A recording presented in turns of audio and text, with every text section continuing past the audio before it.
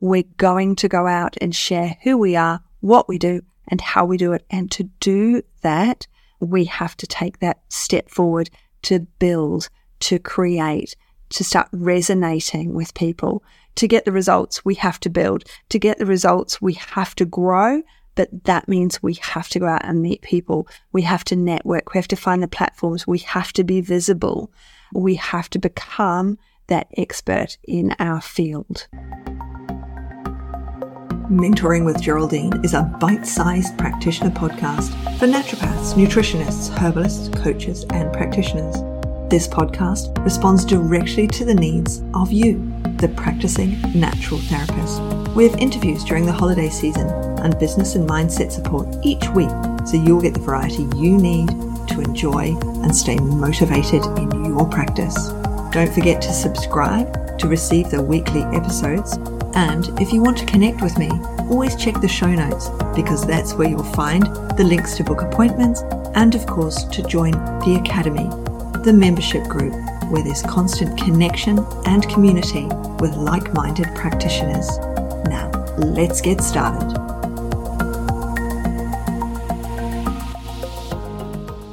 Hello, everyone, and welcome to Mentoring with Geraldine and the Bite-Sized Podcast for August.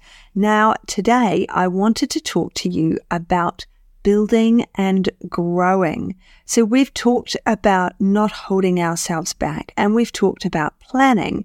But our next step, of course, is where are we going? What is it that we want to plan for, and how are we going to achieve that? So what is it that you want most of all? Now, if you've made it through clinic in college and you were doing one-to-one successfully, then chances are you still want to do one-to-ones. I love doing one-to-ones. I love seeing people one-to-one because I can really support them, with them, in their space with them. I'm understanding them. Masterminds are my next favorite thing, because there I have probably just as favorite, to be honest. Yeah, masterminds are just as favorite, because we have that time. Each person on the call gets to talk and everyone gets to support them. So in the Academy, the gold members get masterminds, and so do my Clinical Monday people, the next level group, because masterminds are fantastic because we sit there and say, what is it you want to achieve? Where are we going with the future? Or what is your question about something? Or are you just venting today? How can we help? And it means that people then have that start, that vision, that where am I going with this? How can I achieve this? And people are helping them. I'm helping, because I'm able to say, well, you want to deliver your one-to-one, but you want to have this little program running alongside. How much are we going to charge for it? Is it the $2,000, $10,000 program? Or is it that you're selling it like a supplement and you're just earning money a little bit extra on the side? Because lots of programs are good for that. They're really good. They're not stressful for you because you're not trying to sell some massive program, but it might be that you want to sell your consults within a program and charge more and be the leader in your field. And then you've got to figure out how to do that. And so what is it that you want to grow? What is it that you want to build and develop? That's the big question today in this podcast, because we have to have an audience for that. We have to be developing that audience. We have to be developing the people that we're going to share that with. So we have to get together the idea, all right? We have to market test our idea as well. Is it a good idea? Will this work? Are there people out there who are willing to do this, who want to do this? So it might be that your subject that is really embarrassing, you're a niche client. So it might be private parts. I don't know if you're listening to this in the car and there's lots of people there, so I'll try and let your imagination run away with you on that one. But it might be that your subject matter is quite delicate. And so you can't have, or you don't feel you can have, a Facebook group for that. All right. And yet you want to do a group offering, but your subject matter is perhaps very private. So you could trial it. You could totally trial it and see if it works. Because if it doesn't work, if you have a Facebook group for sufferers of bacterial vaginosis and nobody joins, then you know it's a really bad idea. But if you have a Facebook group for bacterial vaginosis and how I can help you, and suddenly 100,000 people join, you know you're on to a winner. So sometime, at some point, when you have that good idea, you're going to have to market test it so that you can then build it, all right? We need to start somewhere.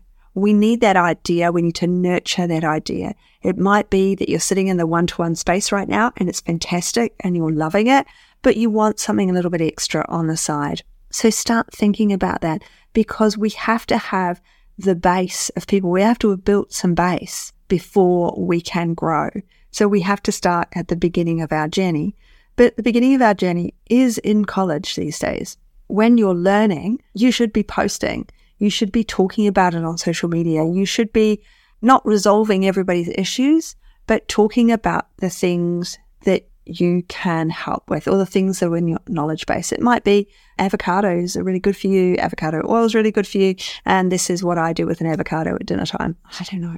But we need to start that base happening whilst we're a student, whilst we're new to practice. We need to build that base so that you have got those clients coming in, and then you can think to yourself, right, how am I going to do this? How am I going to do this add-on?